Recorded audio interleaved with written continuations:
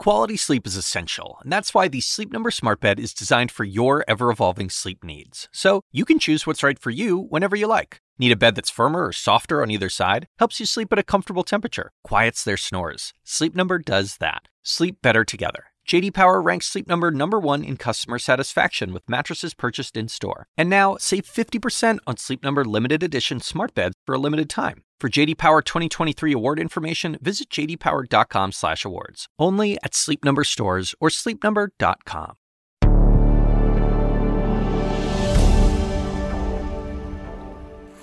Hello, you're watching CNN. I'm Zain Asher in New York. In a critical moment in the war, the battle for the Donbas region of Ukraine is underway.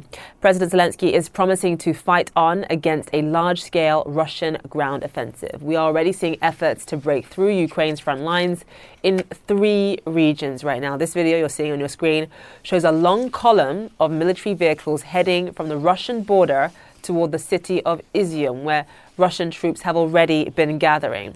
In the besieged city of Mariupol, this steel plant is a holdout for the city's resistance fighters. Russian forces have given them a second deadline to surrender.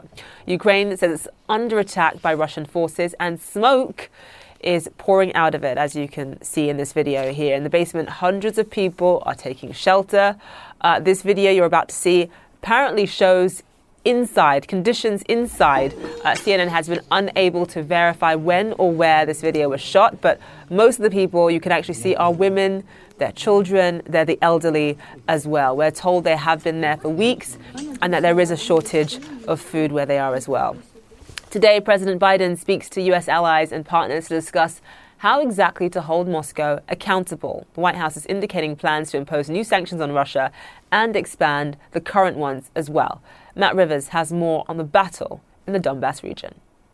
And I really think yesterday and today mark a turning point in this war between Russia and Ukraine. Yesterday, really the first time that we heard across the board from Ukrainian officials that this Russian offensive that we have been waiting for days, if not weeks at this point, after Russia's failed attempt in the northern part of the country to take the capital of Kyiv. Ukrainian officials basically saying across the board now that this renewed offensive by Russia in the east has begun. We heard it first yesterday from regional officials in places like Luhansk, which is part of this Donbas region that Russia is clearly aiming to capture in the coming weeks. And then we also heard it from President Zelensky himself, who said that this new phase of this war that has gone on for roughly 2 months now has entered into. What we are seeing is places like Kremenna, for example, a Ukrainian city in the east that officials have said has now fallen to Russian forces under a huge influx of artillery, tanks, troops, with Ukrainian officials saying their troops have retreated strategically, as they say, to fight another day. However, we have not seen the kind of clear across-the-board breakout that I'm sure Russian officials were hoping for in the first days of this new offensive in the east. There is still fighting going on. Ukrainian officials say that their lines are holding in other places. But I do think that this is going to be a conflict moving forward and is not going to be measured in hours or days. I mean, you're looking at a conflict that will go on for weeks. This will be a much different campaign than the first weeks of the war that we saw in the northern part of the country. The terrain in the east is much more different, much more wide open, not so prone to the kind of skirmish attacks that we saw between Russian and Ukrainian forces. So it remains to be seen how this will play out. But what we're hearing across the board from Ukrainian officials that this will be bigger battles, they think, than what we saw in the beginning part of this conflict. Meanwhile, in the southern city of Mariupol, there remains just a horrific state of siege in that city, with Ukrainian defenders saying they still are holding on to one main pocket of resistance that centers on the Azovstal steel plant, where Ukraine's defense officials say that is where the majority of the fighters, and it's an unknown number of fighters, but that's where their fighters remain putting up this resistance. What we found out, according to some conversations that CNN has had with people inside that steel plant, is that there are also civilians in there. Could be hundreds of civilians, mothers, children, that are basically alongside the fighters in that steel plant, and yet they have no way out. No humanitarian corridors have been agreed to between Russia and Ukraine. Russia has laid down a new ultimatum that has since come and gone for for Ukrainian resistance fighters to lay down their arms and surrender. And so where this goes from here, we're not exactly sure. But what is clear is that there is no way for the civilians, not only in that steel plant, but also the tens of thousands of civilians that remain in Mariupol, to safely evacuate from that city, even though it is desperately needed at this point. The siege of that southern city continues. Zane?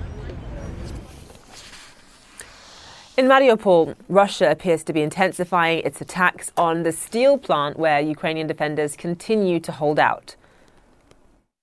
Right now, in Mariupol, at the Azovstal steel factory, hundreds of civilians are sheltering.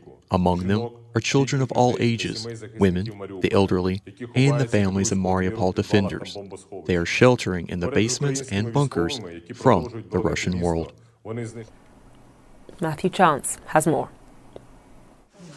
These are the kids Ukrainian officials say are at ground zero in the battle for Mariupol. This video, posted on government social media but which CNN can't verify, shows dozens of children said to have been sheltering for weeks in a basement in the city where Ukrainian forces are holding out against Russian attacks. Kids distracting themselves from the battles above.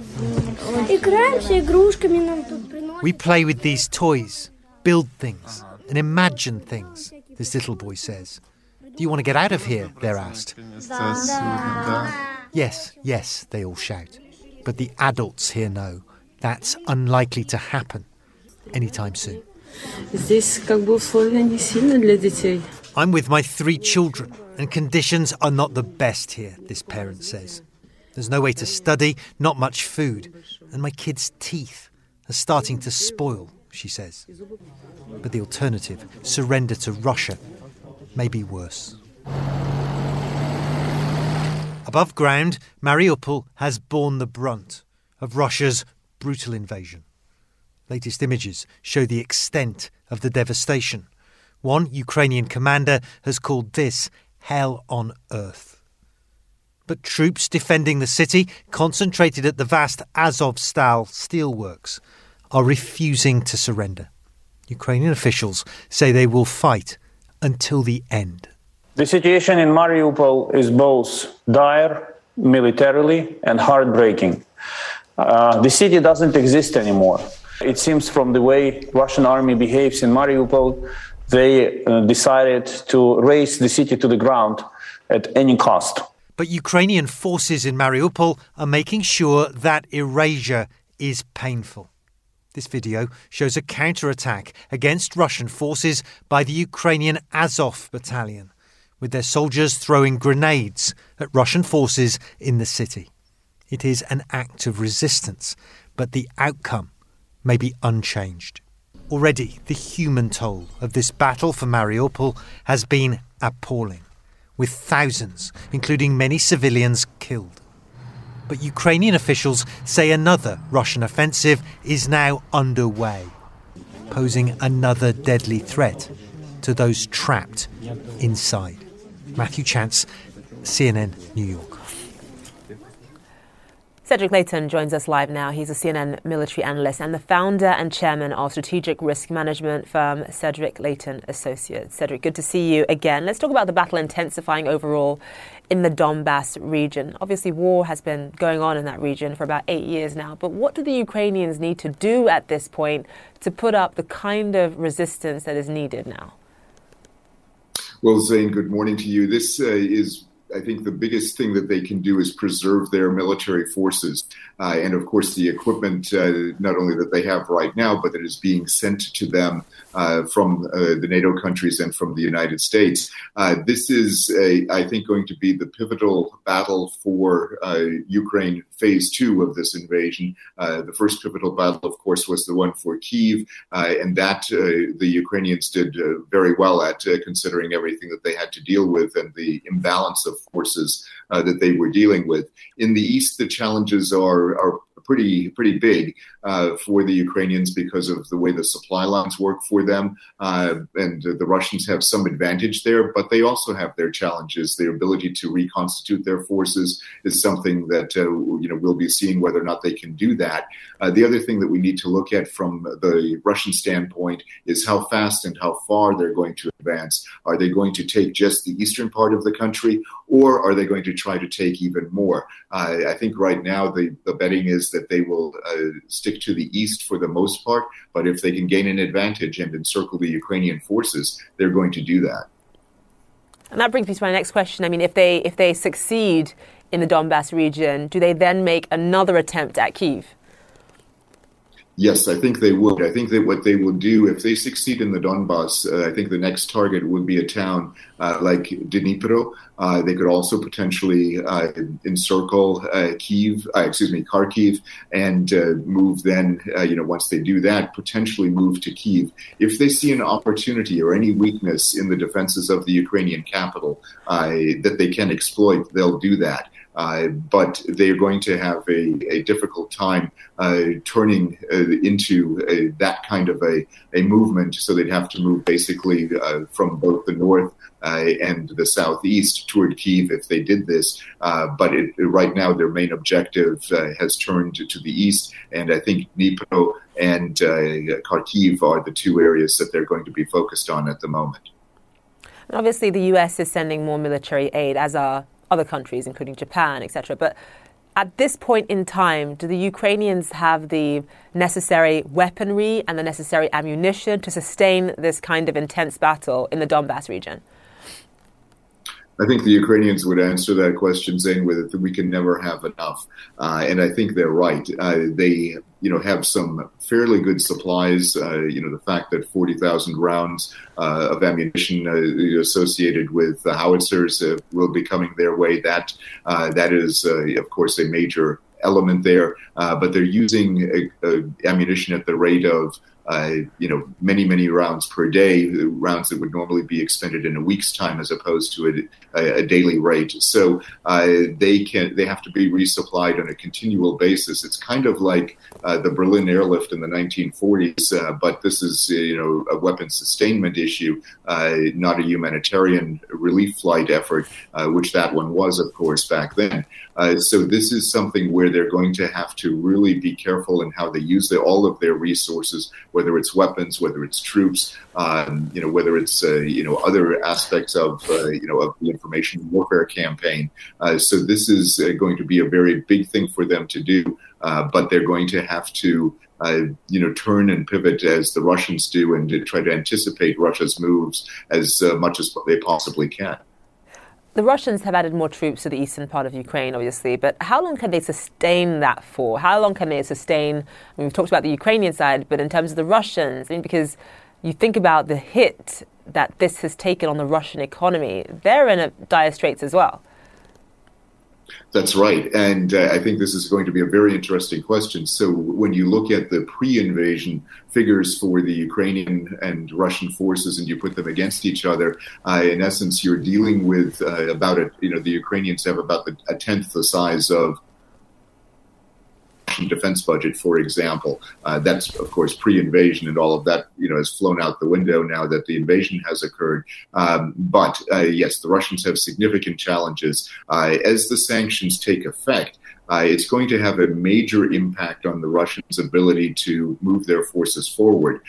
We can see, I think, some challenges to their logistics. Obviously, intangibles like morale and unit cohesion become big factors. The fact that the Russians have appointed one single commander to run this operation, finally, from a military perspective, that also speaks volumes. So he is going to probably try to rein in as much control as he possibly can. But there are certain problems that you can't fix overnight. Logistics being one of those, and of course finances writ large are going to be a big issue, because as the Russians start not to be able to pay their troops or not to be able to pay for supplies going forward from other countries, that will be a huge issue for them, and that could stall the invasion.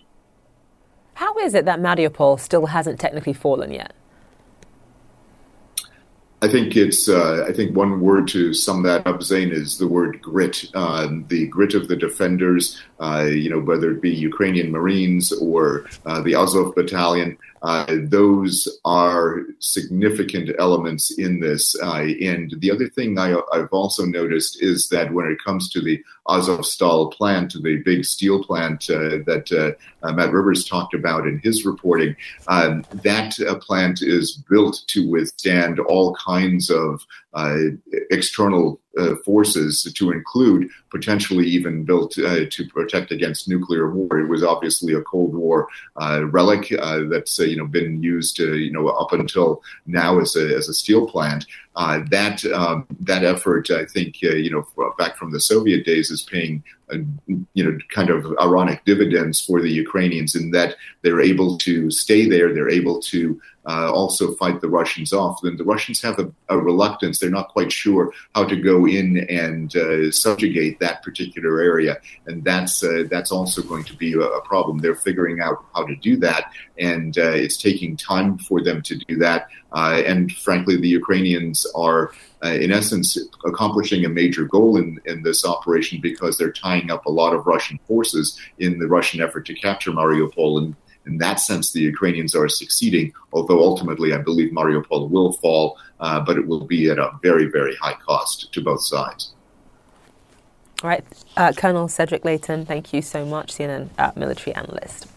Right, still to come here, the IMF calls the war in Ukraine an economic event akin to a global earthquake. It is slashing its growth outlook for this year and next. Plus, rising inflation and no safety net. Latin America getting hit hard by higher food and energy prices as the war in Ukraine intensifies. That story next.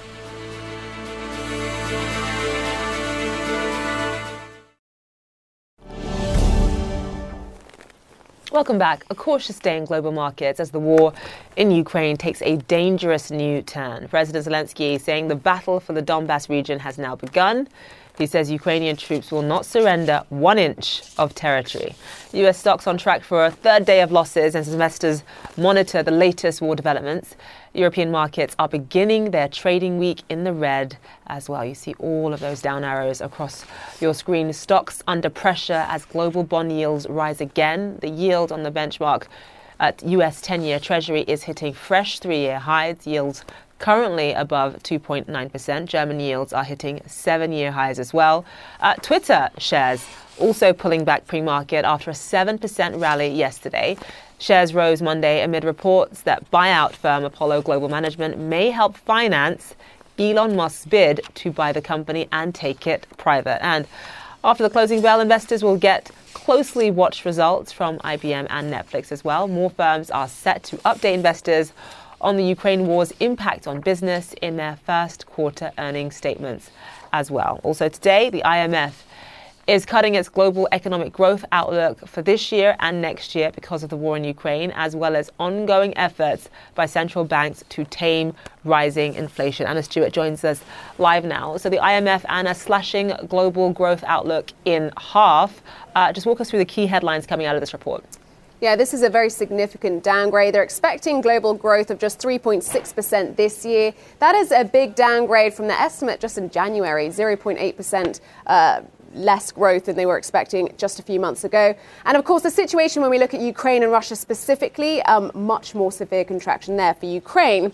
And double-digit contraction of 35% for Russia, coming in at minus 8.5%. And of course, the impact of that and what we're seeing in terms of commodity prices relating to Ukraine and Russia means inflation is going up across the board, and they've got lots of projections on that as well. Now, the war in Ukraine is the main drag on this forecast. No surprises there at all. But there are some other factors, and I would love to highlight actually the slowdown in China, because GDP there is now expected to come in at 4.4% this year. Now, that is a significant downgrade from the last IMF projection, but also it really undershoots Beijing's official target by over a percentage point. And that, of course, as lockdowns continue in China. So this outlook makes for a particularly grim reading. Zain?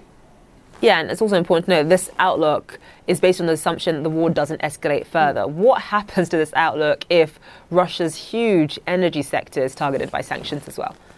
the adverse scenario with an escalation of sanctions on Russia, of course, including embargoes on oil and gas, sees a much more severe contraction for those economies, but also a much bigger decrease in their estimation for global growth. For instance, they say global GDP in that scenario would decrease by 2% by 2023. And for Europe, which is more exposed, particularly when we talk about Russian energy, of course, that comes to 3% decrease in GDP. It gets into a lot of detail about what it expects in terms of the volumes of Russian oil and gas that would come off the market. But it's looking at the prices that I think is really interesting. It then sees, in this very severe scenario, of course, and only in the scenario, it sees overall oil prices up 10% this year. And that is on top of what we're already seeing now. And for natural gas, prices up 20%. That, of course, has a huge impact on inflation and on the cost of living, but it's a particularly stark outlook for sort of advancing economies, particularly when we're looking at food and cost of living. Zain? All right, Anna Stewart, thank you so much. Appreciate it. All right, soaring inflation also hitting many Latin American countries hard, which is, of course, fueling public anger there. Stefano Pozzoban has more. In the slum of Pamplona Alta, in the outskirts of Lima, Elena Rodriguez heads off shopping for her lunch service.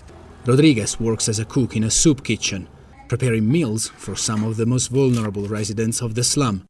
But lately, even a simple soup has become too pricey.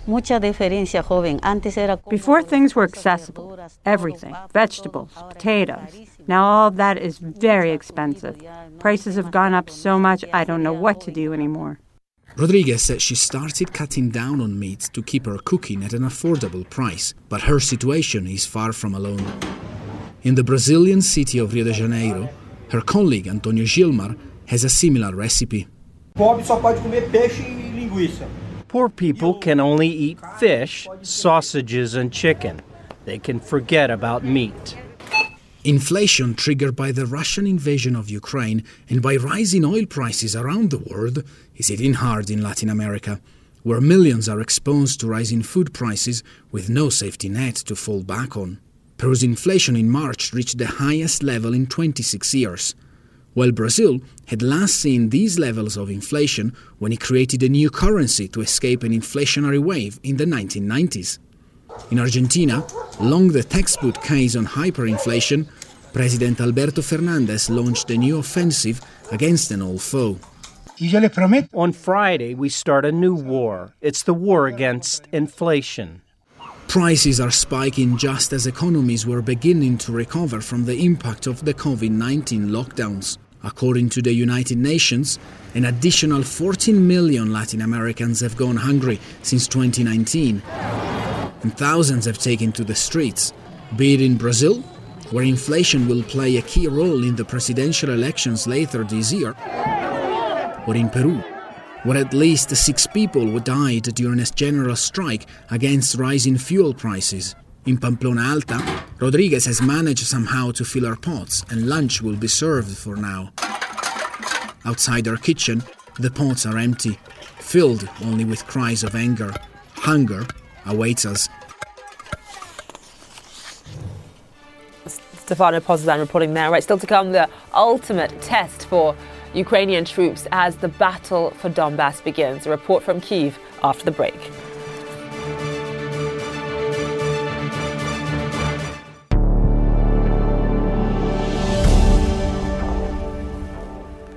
Welcome back. The battle for the Donbass region is underway. Volodymyr Zelensky is promising Ukrainians will fight on. He's thanking what he calls the country's heroic towns for standing firm against Russian invaders. Officials in the eastern region of Luhansk are urging civilians to evacuate, saying there are no safe places left at this point in time. We're already seeing efforts to break through Ukraine's front lines in 3 regions in particular.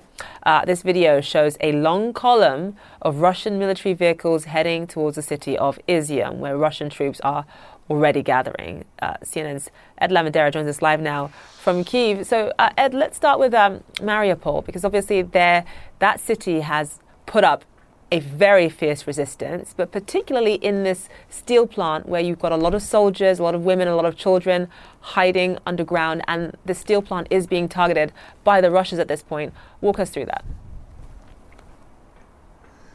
We really should kind of pause and take into account that the Ukrainian forces there have put up a fight in Mariupol for more than a month and a half now, which is really a testament to their strength and what they've been able to do. But as each hour goes by, the news seems to get more grim. We are told that there are a number of military units left inside this steel plant, maybe as many as 1,000 people, but also with the civilians inside, including children. There was video released of that scene inside the steel plant yesterday.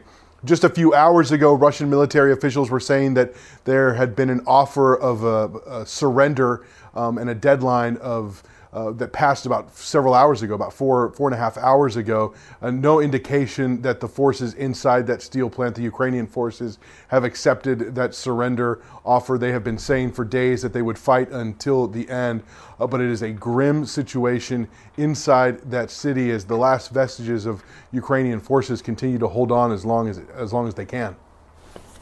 And let's talk about the battle that's intensifying in the Donbass region. What do the Ukrainians need right now, especially from the international community, as the war in that part of the country really heats up?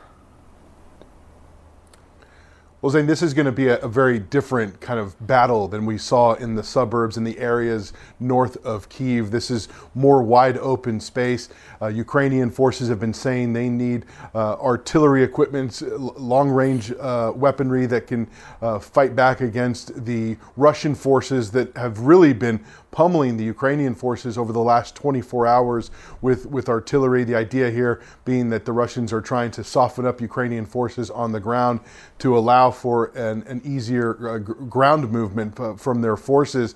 But what we've seen over the last 24 hours is some back and forth and some struggle over various of the small villages in that eastern Ukrainian area. But this is going to be a battle and fights that will take some time, that will be very intense, very different from what we have seen already. And this is part of this strategy from Russian forces to really focus on this Donbass region in eastern Ukraine. And we should also point out that it really extends over this land bridge area over the Crimean Peninsula and toward the cities of Kherson and Mykolaiv.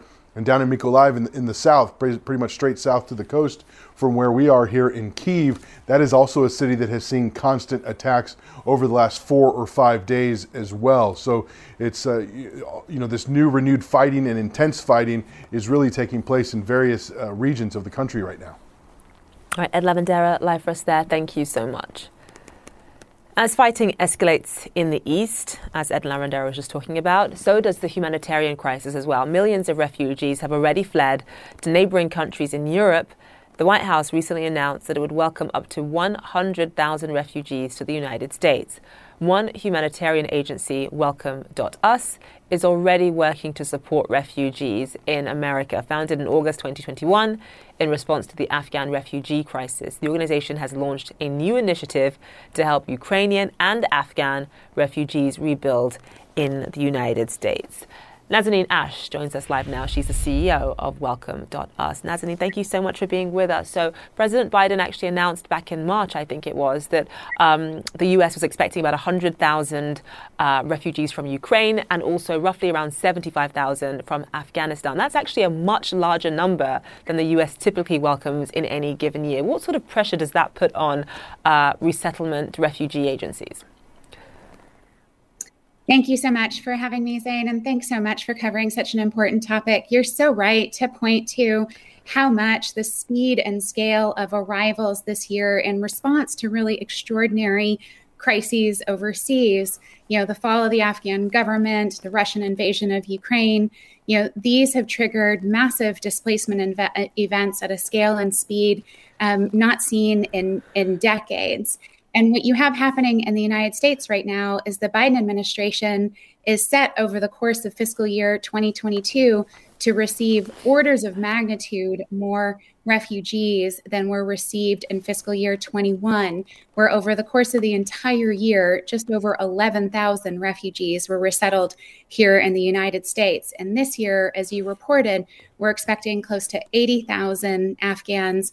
The administration has committed to admitting over at least 100,000 Ukrainians, and that's on top of the Biden administration's commitment to admit 125,000 refugees from global crises worldwide. So it does put tremendous pressure on the resettlement infrastructure here, especially after, the extraordinary capacity constraints faced over the last 5 years when refugee numbers declined so significantly. I think what we've discovered at Welcome.us is while there are significant capacity constraints to overcome, they can best be overcome, and in fact, in many ways are easily overcome when we tap into the extraordinary capacity of our American communities, our civic organizations, and our private sector. When a refugee comes into the US, let's say one of the 100,000 that the US is welcoming from Ukraine, they come here, they don't have a professional network. They may not have any friends here. They may not know anyone. In many cases, they don't really bring that much with them because obviously that would be too cumbersome. And on top of that, perhaps there's a language barrier. Perhaps their degrees that they obtained in Ukraine may or may not translate to the United States. So what is the greatest need, especially from a professional perspective? It's such a good question. As all of us saw when we watched images of Ukrainians fleeing Ukraine, or when we saw Afghan allies boarding evacuation flights in Afghanistan, refugees are often carrying with them only what they can carry. And as you've seen with Ukrainian mothers fleeing with their children, if you're carrying children, that's very little indeed in addition to your child. So they're arriving here with everything needed to restart their lives, from the need for housing, the need for basic household supplies, clothing, an initial cash support to be able to cover initial expenses. And then, as you said, refugees often arrive with a wide variety of professional and educational backgrounds, and finding a job and securing employment is one of the most critical elements to their stability and economic progress. And what we know from the refugee experience is that they're extraordinarily successful. Over 90% are self-sufficient within 180 days. And that's very much because so many American communities and state and local governments really see the value of refugees and the professional certifications and educational backgrounds that they bring. The private sector really sees that. We're hosting an employment exchange right now for refugees that has over 50,000 jobs posted on it at every skill level in every corner of the country, posted by private sector partners, large companies and small local companies who are eager to tap into refugee skill sets and capacity. Because, at a time like this, just going back to the private sector, as you just touched on, at a time like this, when it comes to sort of resettling refugees, you would think that would be the responsibility of government. But do you believe that it is equally the responsibility of government and also the private sector as well? I mean, who do you think is more responsible, rather, for making sure that these refugees have what they need in terms of resettling from a professional perspective? So it's such an interesting question, because I think it is the opportunity of government, and it's the opportunity of the private sector, and it's the opportunity of our American communities to welcome refugees. It's certainly the responsibility of government to make decisions about how many refugees we admit, to ensure that they've received thorough security and background checks, which they do, that they've been reviewed for their need for humanitarian protection. These are all the responsibilities of government. And indeed, government frequently provides the initial resources for refugees to rebuild their lives. But it's the opportunity of our American communities and our American private sector to benefit from the contributions of these newcomers. We're seeing states like Vermont pass legislation dedicating resources in their budgets in order to attract newcomers to the state, because attracting newcomers and welcoming them robustly is a win-win for everybody. They have entrepreneurship rates that are 50% higher than native populations. They're job creators. They have higher high school graduation, home ownership, college graduation rates than native populations. They are really an extraordinary benefit to the communities that welcome them. So I see it very much as an opportunity, not only a responsibility. And that's why we see so many state and local governments stepping up. And in fact, American communities and state and local governments and the private sector, they often are the first to put their hands up to welcome refugees. We conducted a poll recently with More in Common, and over 90 million Americans had already or were actively seeking opportunities to help welcome newcomers. That's the outpouring of support that we've tapped into to support Afghan newcomers, and it's the outpouring of support that we know we'll tap into to ensure that Ukrainian arrivals also receive a warm welcome here. It's such a beautiful thing when the community really comes together to rally around and support people who need it the most. Nazanin Ash, live for us. Thank you so much for being with us. All right, still to come here. Explosions hit schools in Kabul, leaving several people dead and more in the hospital. We'll have a live report with full details next.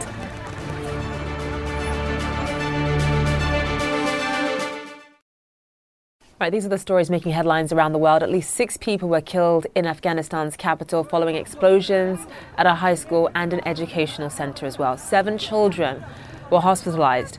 It happened in a part of Kabul that's home to a Shia minority group that has been the target of previous attacks. CNN's Awa Damon is joining us live now from Istanbul. So Awa, what more do we know about this attack and also who's responsible as well? Well, there haven't been any claims of responsibility at this point just yet, Zain, but you can only imagine how devastating this has been for the residents of Kabul and for those parents that said goodbye to their children this morning, most likely told them they love them, wished them a happy day at school, only to then be confronted with this sort of violence and this sort of fear as so many of them tried to figure out exactly what had happened to their child. We do know that at least 6 people have been killed. Dozens more have been injured, and it appears as if 2 specific locations were the targets of these attacks, one being a high school and the other being what's described as an educational center. So where people that weren't necessarily enrolled in school but wanted to take classes for their own education could go and have access to that. Getting information has been very difficult. What we heard from numerous people on the ground was that the Taliban was preventing journalists from going in, covering the aftermath of all of this, filming, getting images of what had actually taken place. But when you look at the few visuals that have managed to come out, it is absolutely hair-raising. Streets drenched with blood, school books covered in blood, people understandably wailing, incredibly emotional. One clip showed a father trying to comfort 2 girls, telling them that he would find their sister. Another clip showed a woman very visibly distraught. And all of this is, as you were mentioning, they're targeting Kabul's western neighborhood that is predominantly Shia Hazara. This is a community that has come under attack in the past. When I say in the past, over the course of the last years, as violence in Afghanistan flared and then, relatively speaking, came under control to a certain degree. But just as recently as last year, May 2021, this very same neighborhood was targeted. And in that attack that was targeting back then a girls' school, 85 people were killed. And so if you're a citizen of that neighborhood today, if you're a citizen of Kabul or even just a citizen of Afghanistan, your reality has been shaken once again to the very core, Zain. It's heartbreaking. Awa Damon live for us there. Thank you so much. The president of South Africa says his government has declared a national state of disaster after floods, mudslides and extreme weather devastated parts of the country. A week of torrential rains have left thousands homeless, more than 440 people dead and dozens missing. 10,000 troops are helping with rescue missions and providing medical support as well. A rescue team on a mission to find a woman missing since torrential rains swept through parts of South Africa. They zero in on the river. It's where locals say they found the remains of other victims. We are here looking for our neighbor who was swept away by the river. We are sure she was swept by the river because we have found her son, but we haven't found her. It's just one of several search operations underway in and around Durban, where emergency workers probe the banks of rivers and sniffer dogs comb through piles of debris to try to find dozens of people still unaccounted for. One relief official who just returned from the area says he hasn't seen this kind of flooding in decades. They've lost everything. They've seen their houses being swept away. They've seen their livelihoods being swept away. And, the situation is really quite dire. Officials say 10,000 troops have been activated to provide support for rescue missions, as well as to help clean up and bring aid to the more than 40,000 people left homeless from the floods. Disaster management workers and volunteers are packing water and other supplies to deliver to communities without clean water and power. Some places are already getting help now that floodwaters have receded in some areas. But authorities in the KwaZulu-Natal province say many roads and bridges are damaged or washed away. The devastation is so widespread, South African President Cyril Ramaphosa declared a national state of disaster. This is a humanitarian disaster that calls for a massive and urgent relief effort. The lives, health and well-being of thousands of people are still at risk. With drier weather expected, officials hope to get a better look at the scale of destruction and begin the long process of recovery. After the break, overnight, the requirement to wear a mask on public transport in the United States comes to an end, and it was a judge who made the call, not the Centers for Disease Control. We'll have details coming up.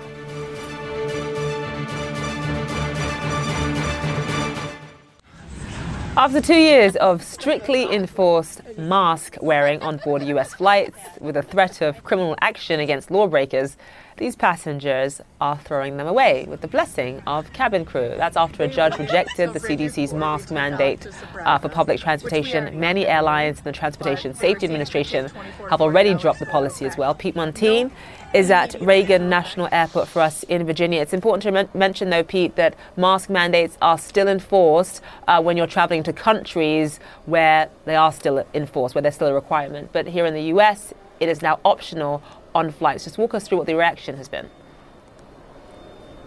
We're seeing here in Reagan National Airport, a place where I've been wearing a mask since the early days of the pandemic, about maybe 50-75% of people still wearing a mask. Word still getting out there that the transportation mask mandate no longer in place on planes, trains, buses, boats. That also includes here inside of terminals. Went into effect in the early days of the Biden administration, February 2021.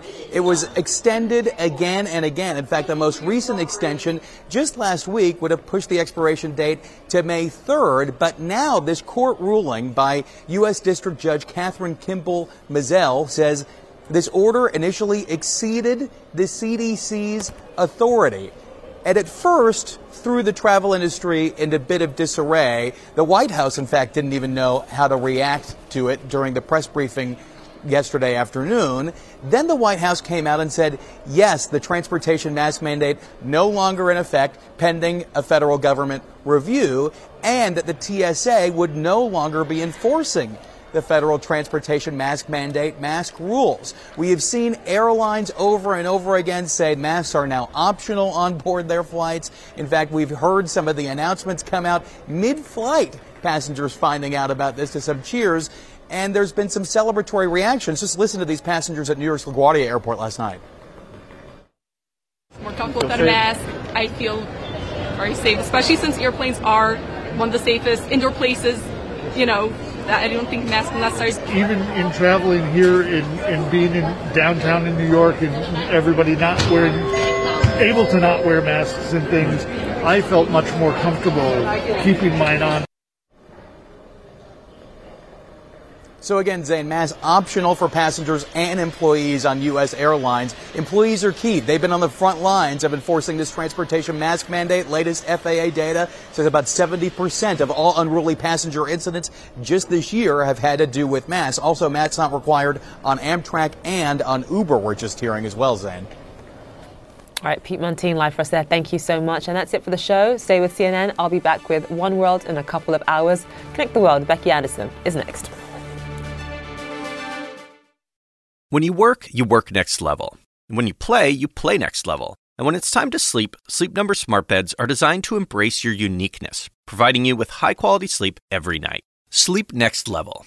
JD Power ranks Sleep Number number 1 in customer satisfaction with mattresses purchased in-store. And now, the Queen Sleep Number C4 Smart Bed is only $1,599. Save $300 for a limited time, only at Sleep Number stores or sleepnumber.com. Prices higher in Alaska and Hawaii. Quality sleep is essential, and that's why the Sleep Number Smart Bed is designed for your ever-evolving sleep needs. So you can choose what's right for you whenever you like. Need a bed that's firmer or softer on either side? Helps you sleep at a comfortable temperature, quiets their snores. Sleep Number does that. Sleep better together. JD Power ranks Sleep Number number 1 in customer satisfaction with mattresses purchased in-store. And now, save 50% on Sleep Number limited edition smart beds for a limited time. For JD Power 2023 award information, visit jdpower.com/awards. Only at Sleep Number stores or sleepnumber.com.